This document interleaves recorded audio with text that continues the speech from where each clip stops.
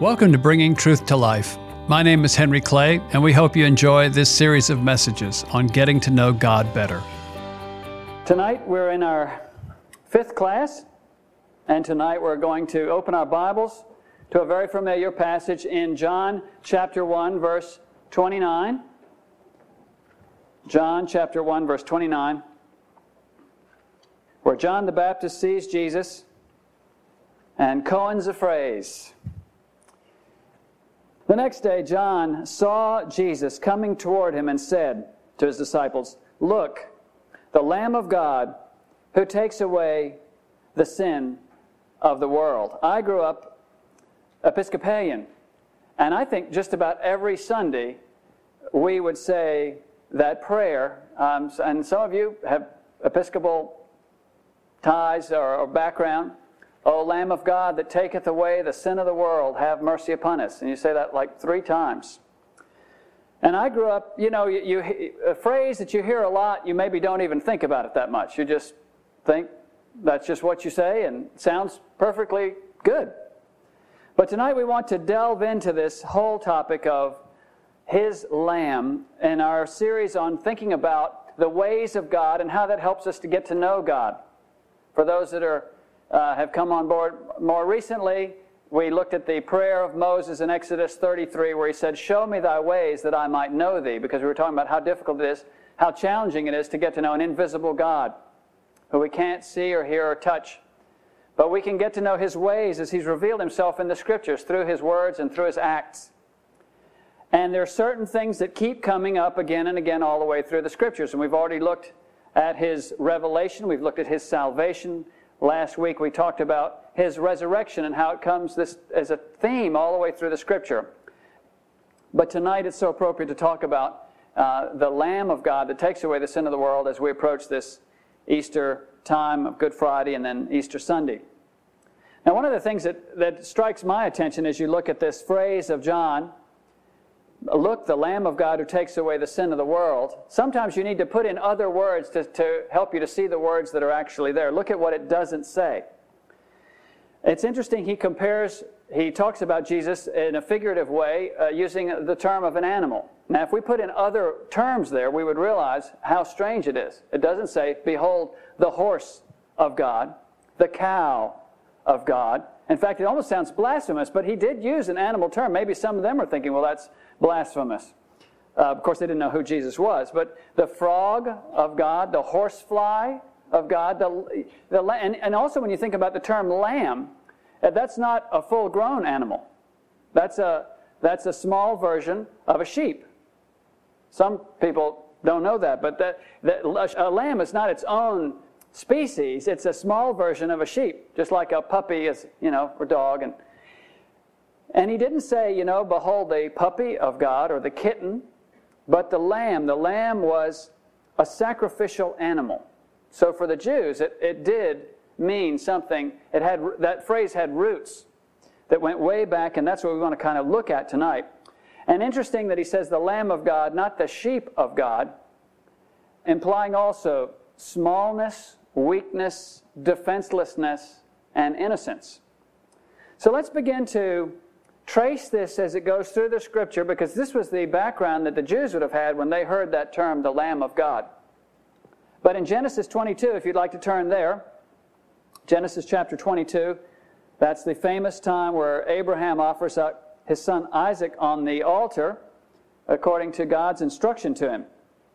Probably a pretty horrifying instruction. He'd waited 25 years to have this little baby boy, and he's around, we're not sure how old, but say he was old enough to carry the wood. So he wasn't 2 and in diapers. He was probably 10-ish or 12-ish or something like that. And so God says, "I want you to offer your only son up and as a burnt offering on the mountain I will show you." Now they think that mountain was where Jerusalem is now, Mount Moriah. They think was Mount Zion. And as they're going up, Isaac says this. He says, "We've got the wood, but where is the lamb for the burnt offering?" He was no dummy. He'd been to services before. It'd be like it's Communion Sunday, and you see all the little cups up there, but there are no wafers.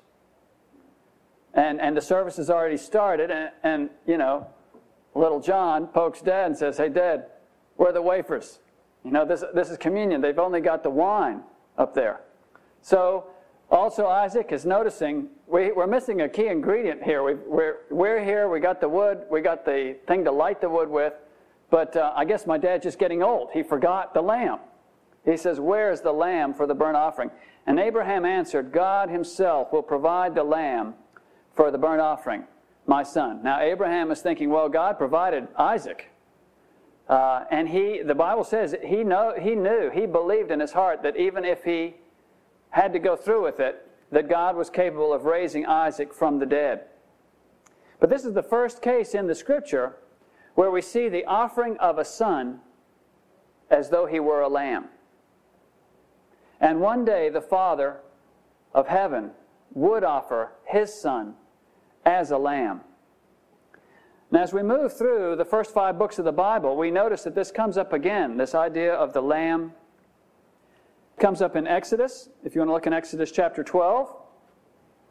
Exodus chapter 12, they've gone through the 9 plagues, and it's the night before the 10th plague, which will be the angel of death going through the land and smiting the firstborn of every household. And this is a very good picture because it wasn't enough to be saved that night, or for your oldest son to be saved that night. It wasn't enough to be a descendant of Abraham, Isaac, and Jacob. He said, no, any house that doesn't have the blood on the doorpost and the lintel, the oldest will die there, because all have sinned. We're not saved because we have a certain family heritage or my dad was a real fine believer. Each one of us needs the blood of Christ on the doorposts of our heart. Now let's look at a detail here that maybe you haven't noticed before. It says in, we're in beginning of chapter 12. He says, verse 3, "Tell the whole community of Israel that on the 10th day of this month each man is to take a lamb for his family, one for each household. If any household is too small for a whole lamb, they must share one with their nearest neighbor, having taken into account the number of people that there are." We had a men's meeting. Well, there were 88 of us, and we finished off 3 lambs. But I mean, you know, a lamb feeds a pretty good amount of people, and they didn't have the big lambs for us. We ordered 2 60-pound lambs, and they didn't have them, so we got 3 40-pounders. But just to say that we got 3 smaller lambs, and it still fed 88 men and boys. So you were going to have a lot to eat. And also, it wasn't the kind of thing, well, we'll go ahead and get a lamb for our family because we'll put it in the freezer, you know, and you eat lamb leftovers. Well, no, on the Passover, nothing could remain in the morning. They had to finish it off. So it's like going through the line at camp, summer camp, when they said the rule now at summer camp is you have to clean your plate. You have to eat everything that's on there. And you think a little bit more what you put on there, because it's easier to go back for seconds than it is to get some of that stuff down when you realize it wasn't as good as it looked. So they knew they were going to have to eat the whole lamb. 1 lamb per household, or sometimes they would group up. And then it says, you are to determine the amount of lamb needed. Okay, I already read that. Verse 5. "The animals you choose must be year-old males without defects," so they were pretty good size. "And you may take them from the sheep or the goats. Take care of them until the 14th day of the month, when all the people of the community of Israel must slaughter them at twilight." Now, did you notice what day they were supposed to get the lamb? The 10th day. What day were they supposed to kill the lamb? 14th. How many of you ever had a puppy when you were little? Or a kitten? Well, and you have seen the fascination that children have with little animals.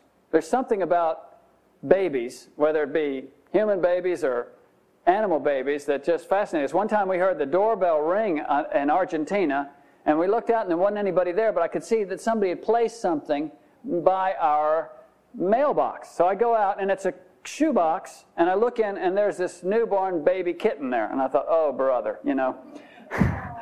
But my kids didn't think that. They said, oh, great, you know. So we nursed this little guy back to health and really, really enjoyed him. So now you think about it. They didn't go to the old-timey meat market for this lamb. It was a live baby lamb. And they didn't just buy it that day and go ahead and kill it. They had it in the house, and they probably didn't have a yard, so they'd bring the animals in at night just for safekeeping. So that little lamb lived with them for 4 days. Now, with a little bit of sanctified imagination, I mean, it may not have been this way, but I kind of picture it this way, that, of course, this is a family affair. They've gotten the lamb. The kids are saying, oh, isn't he so cute, you know? And by the second day, they've given him a name, you know. The 3-year-old saying, hey, I want to call him Charlie. Okay, Charlie, you know. And then they come in. If you've ever had kids with little animals, every half hour or so, they're coming in to tell you what they just did. Oh, what they just did now, they're licking themselves like this, you know, and now they're sniffing around, and, oh, he just jumped up on the chair, and you're saying, right, yes, good, you know, you want me to look? Okay, I've looked at it. But they're fascinated. I mean, it's like a novelty in their world, having little Charlie with them. And for a child, a day is an eternity. It's not as though 4 days just flies by. Days are long when you're children. And so, 4th day comes, the kids maybe go off to school, they come back, you know, they smell something on the grill. Great, you know. And then one of them asks, well, where's Charlie? You know, we're ready to play. You know, how do you tell him? Charlie's on the grill. You know, what's the point here? I think by having the lamb with them for 4 days, it made them realize this is not a piece of meat. This was a beloved friend. And that's why I believe also God did not come down as a 33-year-old Jesus to say, okay, you can put me on the cross. Now let's get to the bottom line. It says, the Word became flesh, and He dwelt among us, and they knew His name. And He says, we have beheld His glory. Glory is of the only begotten, full of grace and truth. They were with Him long enough to be enchanted with Him. And then to watch Him be murdered was so much more real, so much more painful. This wasn't just paperwork. This wasn't just something that needed to be done, but a nameless, faceless person that God sent. No, we knew Him. He lived with us. And probably some people arrived at Jerusalem not knowing what was going on. Songs have been written about this. You know, somebody came, we came to see Jesus, and they said, they just finished killing Him. You're kidding. They lived with Him for 4 days, and He became a member of their family. And then God said, now you need to end His life. And you think, God, couldn't you have found people don't even like going to hear about the persecuted church. And that's far away. It's people we don't know. I think, God, couldn't you have spared us something so gory, a religion that's so bloody? Why is it that way? I mean, maybe you've never thought about that, but the altar in the temple was drenched with blood of those sacrificial animals. We don't like to see all of that stuff. I mean, we have the butcher and the Piggly Wiggly, you know, it's all behind closed doors. In Argentina, they drive up with a big truck. I always wanted to get this on video because I've just never seen it anywhere else in the world. And they open the back door of this refrigerator truck, and there are half cows hanging on meat hooks. Like back in those old mafia movies, you know, where they go in the freezer, you know, and kill somebody back in there and hang them up. Well, anyway, they would get a guy, one guy would get up and bring the hook forward, and another guy would stand down on the ground, put on a hood over his head so he wouldn't get it on his head, and they would drop this whole half a cow on him, and he would lug it into that local butcher store. And then he would spend the next hour and a half with clients coming and going, cutting up the different parts of it. But in America, we have that all behind kind of closed doors. I mean, have you ever seen a cow cut up into its parts? We have to use these drawings because we've never seen it. We just take it by faith. It was one time on a big animal. But I didn't have to know him, touch him, talk to him, anything. It's real impersonal. But for them, it was very up close and very personal. And I think one of the things that God is trying to get across to us is how awful sin is. When you have a terrible sickness, oftentimes it's a terrible treatment. It's the only thing that has hope of curing it. Now, if you just have a cold, you can just take cold medicine, and it won't do any good anyway. But if you have cancer, cold medicine's not going to help you. Yes, but that's much less drastic. Yes, but it's much less helpful. In fact, it won't do a thing for you. And once you realize, this is the sickness I have, and it's that serious, then you're open to talking about any remedy, no matter how serious it is, that has hope of saving you. And the curse that was over mankind is the soul that sins must die. And it was supposed to be our blood shed there, our life. We were the ones that were to be butchered under the wrath of God. And God was preparing a way, all the way back in Genesis, all the way through the Scripture, some other way. And the only way to maintain His justice while still manifesting His love was for someone else to die in our place. The Lamb of God who takes away the sin of the world. And we have that picture there in Exodus, where they would kill the Passover lamb. Jesus is our Passover. Now we see two other times in the Old Testament, well, numerous other times, but a couple of other details from the Old Testament in terms of the lamb. See in Leviticus 5 and 6,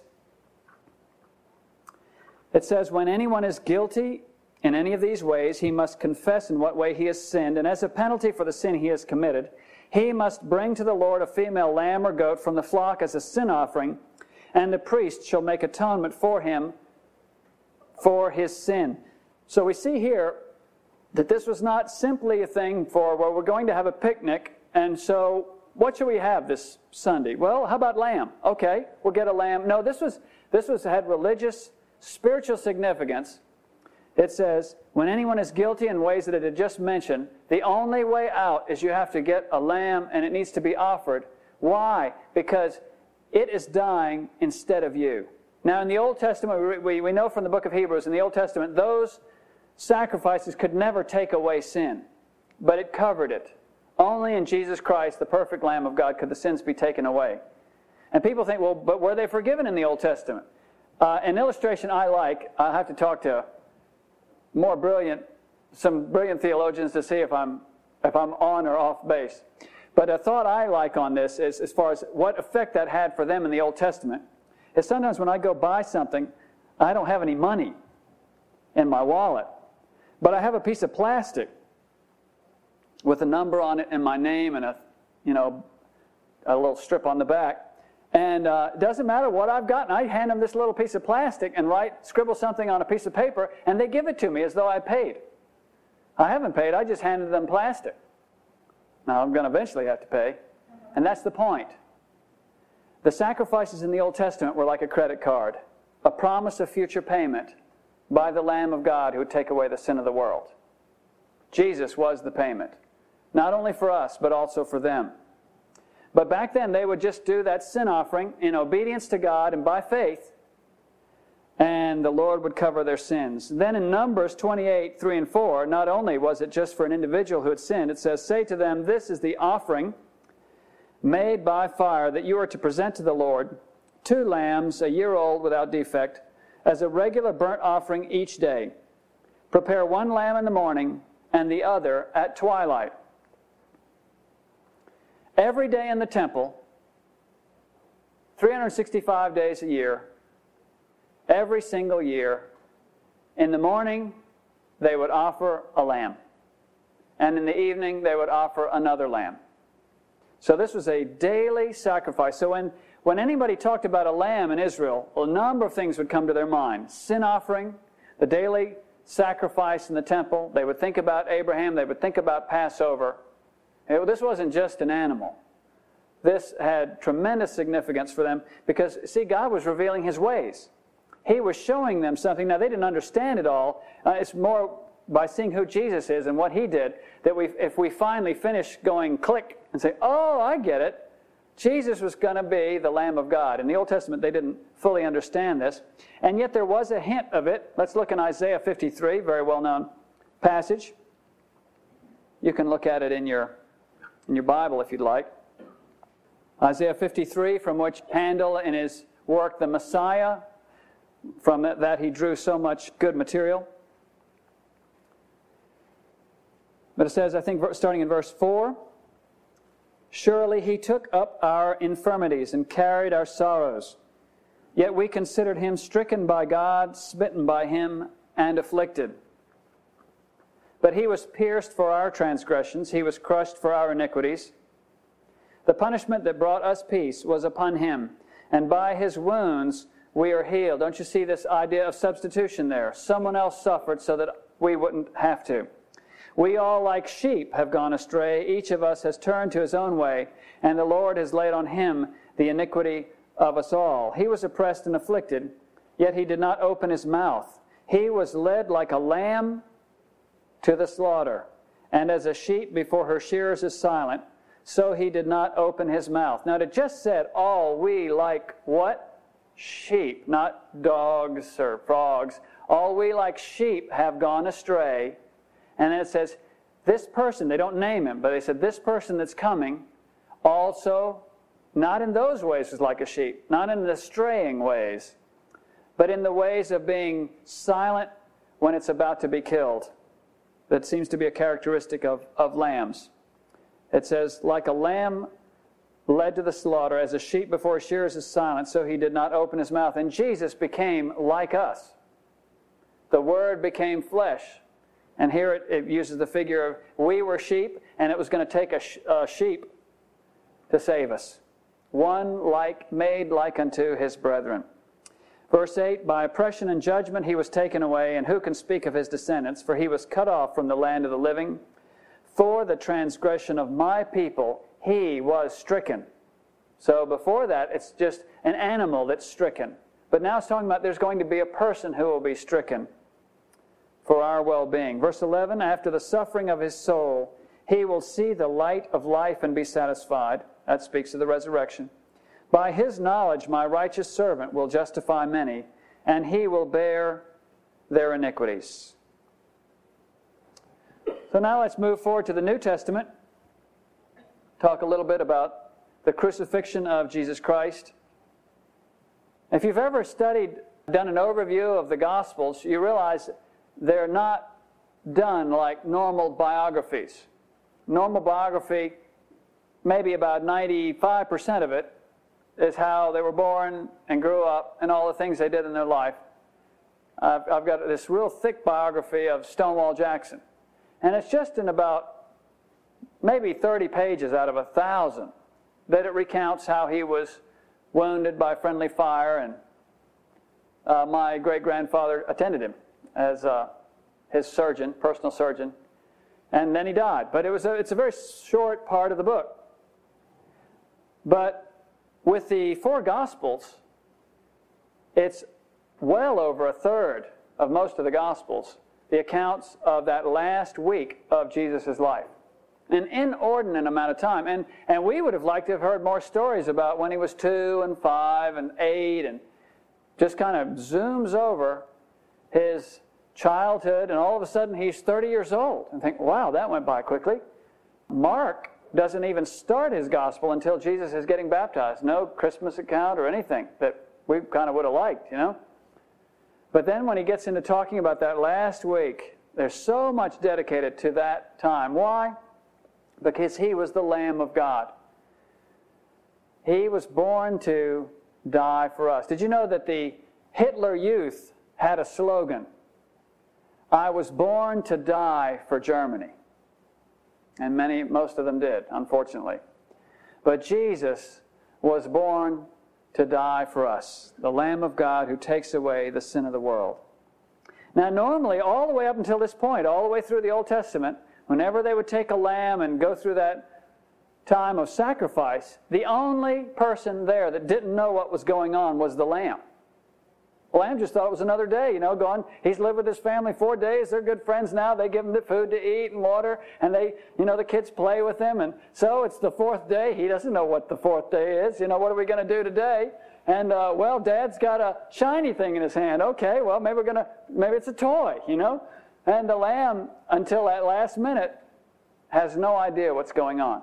Everybody else does, but he doesn't. Isn't it interesting with the Lamb of God who took away the sins of the world? He was the only one that did know what was going on. No one else knew. No one else knew that he was the Son of God and that this was God's perfect plan to take the sins of the world on him, on the cross.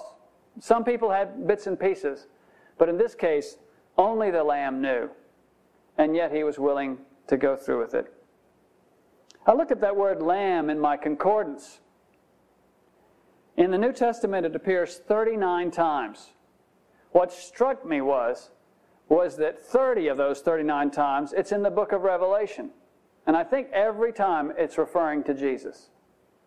So we see how the Bible starts off just with innuendos here and a few little things here about the Lamb, but it builds to a crescendo so that by the last book of the Bible, there's, on the average, more than one reference to the Lamb per chapter in the book of Revelation. And I want us to look at where this comes up at the beginning of the book of Revelation, because I found it very meaningful to me. In Revelation chapter 5, now the beginning of Revelation, after his initial salutation, John delivers these messages, these letters to the different churches in Ephesus and Smyrna, all these areas of churches in Asia Minor. But it gets to the end of that, and in chapter 4, all of heaven opens up. I think that'd be enough to make you faint, just so amazing. All of a sudden, it says, chapter 4, verse 1, "After this I looked, and there before me was a door standing open in heaven." I sure hope that when you and I get there, the door is going to be standing open. Wouldn't that be bad? The door closed, and you knock, and they say, "Who are you?" And I say, I'm Henry. Say, "Well, let us check. Hang on. What's your last name?" "Clay." "Sorry." That would be a bad moment, wouldn't it? Do you know tonight that if you died, you would spend eternity with the Lord in heaven?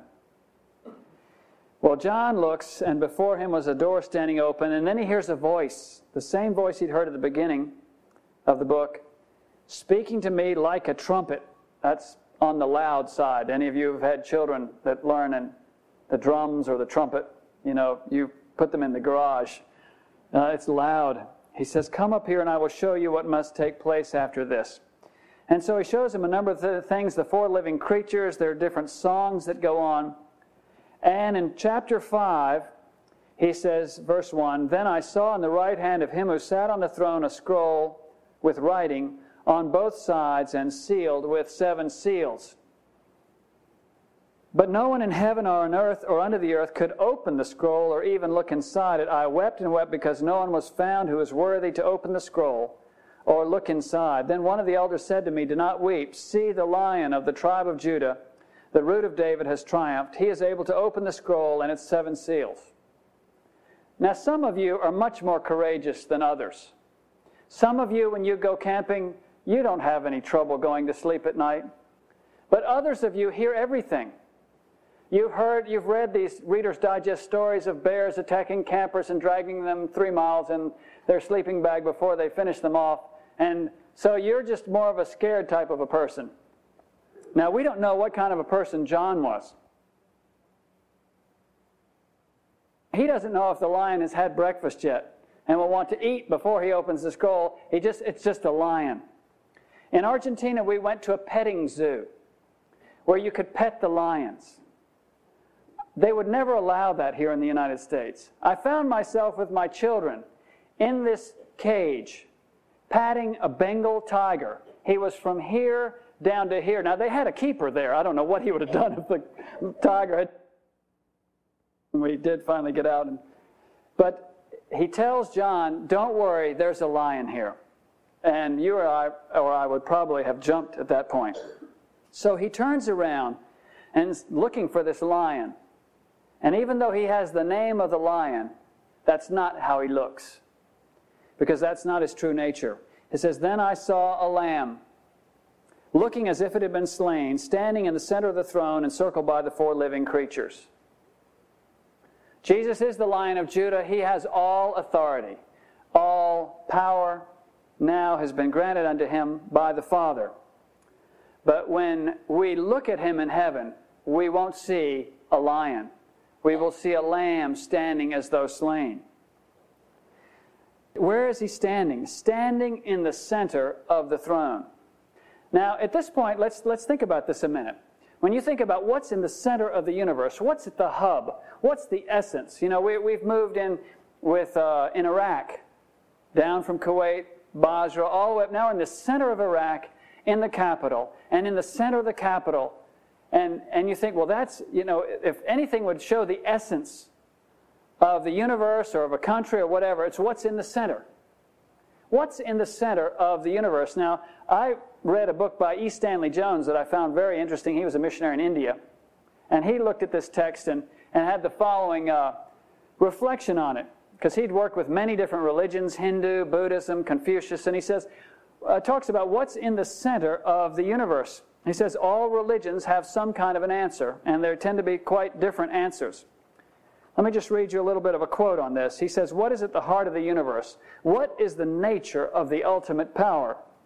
The answers have been various and different. Among the Greeks, it was Zeus with his thunderbolts. Spectacular power is at the heart of the throne. With Confucius, in the very center, it would have been genteel peace. With Buddha, desirelessness or undisturbed peace. Stoicism, detachment. Doesn't bother me. You can cut off my hand, it won't bother me. Judaism, almightiness. With Islam, irresponsible, autocratic almightiness. With modern cults, peace of mind. Shaivism, a cosmic dance. Scientism or science, the cult of science, if you want to view that as a worldview, dependable law. Semi-Christian modernized cults, goodness and love. But with Christianity, what do we see when the door of heaven is opened and we look at what's in the center of the universe? Heaven. What's in the center of heaven? A throne. What's in the center of the throne? A lamb standing as though slain. A lamb is at the heart of the throne. Self-giving, redeeming, sacrificial love is what is at the center of power of the universe. That is the most startling thing ever announced about our universe, and the most important. If sacrificial love is at the heart of the throne, then sacrificial love must be at the heart of my motives, my very life, at the center of me. Isn't that good? The Lamb that is at the center of the throne.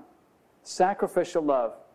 This reveals to us so much about who God is and how He has made this universe. Now, a story that I think is a good illustration of this is I found in a book by Michael Card. And he has a song called Known by the Scars. I don't know if you ever noticed, after Jesus rose from the dead, that people had trouble recognizing Him. A lot of times they would converse with Him for quite a while, and they didn't, as soon as they saw Him, say, "Hey, Jesus." They might walk all the way to Emmaus chatting with Him or talk to Him like He was the gardener. How did they finally recognize Him?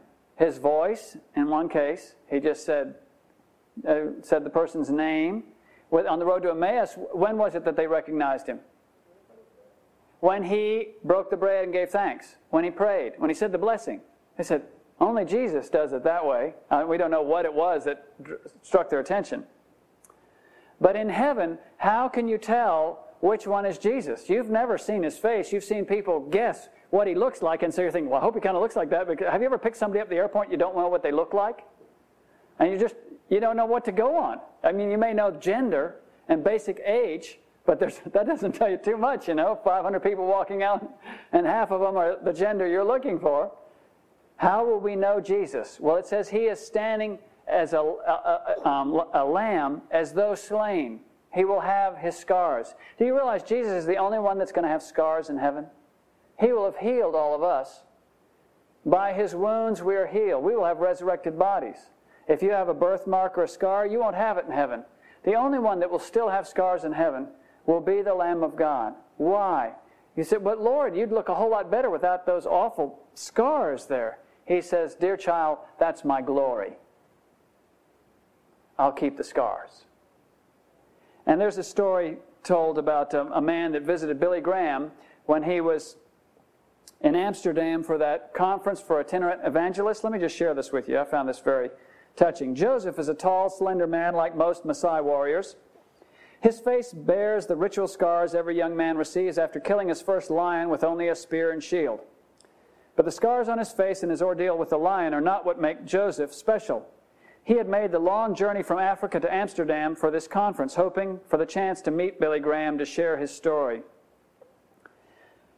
The story began when Joseph was walking along one of those hot, dusty African roads, met someone who shared the good news of Jesus Christ with him. Then and there, he accepted Jesus as his Lord and Savior. The power of the Spirit began transforming his life. He was filled with such excitement and joy that the first thing he wanted to do was return to his own village and share the good news with the members of his local tribe. Joseph began going door to door, telling everyone he met about the cross of Jesus and the salvation it offered, expecting to see their faces light up the way his had. To his amazement, the villagers not only didn't care, they became hostile. The men of the village seized him, holding him to the ground, while the women began to beat him with strands of barbed wire. He was dragged from the village and left to die alone in the bush. Joseph somehow managed to crawl to a water hole, and there, after 2 days of passing in and out of consciousness, found he had the strength to get up. He still wondered about the hostile reception he had received from the people he had known all his life. He decided he must have left something out or told the story of Jesus wrong. After rehearsing the message he had first heard, he decided to go back to the village and share his faith again. Joseph limped back into the circle of huts and began again to proclaim the good news about Jesus. He died for you so that you might find forgiveness and come to know the living God, he pleaded. Once again he was grabbed by the men of the village and held while the women beat him a second time, opening up wounds that had only just begun to heal. Once more they dragged him unconscious from the village and left him to die. To have survived the first beating was truly remarkable. To live through the second was a miracle. Again, days later, Joseph awoke in the wilderness, bruised and scarred, and yet determined to go back. For the third time, he came to the small village. This time, he found everyone waiting for him. They attacked him before he even had a chance to open his mouth. As they began to flog him for the third time, and probably the last, he began again to speak to them of Jesus Christ the Lord, who had the power to forgive sin and give them new life. The last thing he remembered before he passed out was seeing the women who were beating him begin to cry. This time he awoke in his own bed, not in the wilderness. The very ones who had so severely beaten him were now trying to save his life and nurse him back to health. The entire village had come to Christ.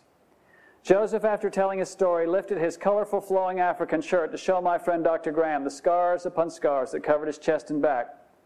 After thanking them both for listening, he turned and walked away. Robert told me that all Dr. Graham could say was, "I'm not fit to untie his shoes." And he wanted to meet me. One day we will meet the Lamb, and we will recognize him. Not because of the little drawing you had as a child on your wall or in the Sunday school room. Long hair, short hair, beard. We will know him by the scars. And those scars to him are precious, because that's why you can go to heaven. It says, who for the joy set before him endured the cross, despising the shame. In closing, let's think about a few applications. As we approach just within the next 10 days, there'll be Holy Week, Good Friday, where we remember the crucifixion of Christ. These passages we've talked about tonight, just to spend time worshiping him. Come to some of the services, maybe some time on your own. This isn't just a time to eat and drink and take some time off. He is wonderful. He is to be adored. He is to be imitated. We should worship him. Second, to know his heart and trust him. Love so amazing, so divine, demands my soul, my life, my all. And there have been times when the Lord in his sovereignty has allowed some very sad things in your life. And you have wondered, Lord, it doesn't look like to me you care. And he would say to you, if you could see him, he would say, put your finger in the wound. Reach your hand in my side. I do love you, but you must learn to trust me. You must learn to trust me. He is so trustworthy. The only one we can 100% trust in forever. And we honor him by trusting him. Third, commit to being his lamb. Innocent, available, trusting, simple. We get mighty complicated, don't we? We've heard so much and we're educated to the limits of our intelligence maybe. And we hear things and we've maybe perfected our skepticism. We say, well, but I don't know. And there's all these doubts that float through our mind. And I think one of the things he says to us through this principle of the lamb, he says, won't you just be my little lamb? Don't complicate everything so much. Come to me, trust me. I want to make you once again innocent. You're not born innocent. You don't live innocent. But he says, you come to me. I have the only soap that will cleanse the stains on your soul. And I'll make you like fresh driven snow. And fourth, we remember what Jesus said to Peter after Peter had failed so miserably and thought it was all over. And Jesus says, do you love me? And Peter says, well, you know, Lord. And Jesus at that point didn't say, well, I want you to build a building that we can call a church then. I want you to make a yearly pilgrimage to the shrine at Golgotha. He didn't say, I want you to write the Bible or even pray, although those are all very good things. He said, take care of my lambs. And that's an interesting thing. As we become his lamb and his sheep, he turns over to us also the tending of the newer lambs. And as he also didn't live unto himself, he says, please don't live unto yourself. Don't conceive of your life as just taking care of you and those few people around you. You are following the Lamb of God who takes away the sin of the world, that left the comfort of heaven to come down here and make a difference among his enemies, among people that weren't part of his family. And he calls us also to reach out with the same kind of self-sacrificial love that's at the center of the universe. The Lamb who is at the center of the throne. The Lamb of God who takes away the sins of the world. He is known by the scars. And I invite you to worship him this Easter time. Let's pray. Someday the door of heaven will open. Someday our eyes will see. Lord, make it even more real to us day by day here. Real through the eyes of faith and through the testimony in our hearts, the witness of the Holy Spirit. He is real. He is here. He is coming. I am his and he is mine. We worship you tonight. We admire you. And we pray for the grace to imitate you. And by our imitation of you, by the power of the Holy Spirit, to bring you honor and glory. In Jesus' name, amen. Thanks for joining us on Bringing Truth to Life. If you like our content, please subscribe and give us a review. This helps more people find our podcast.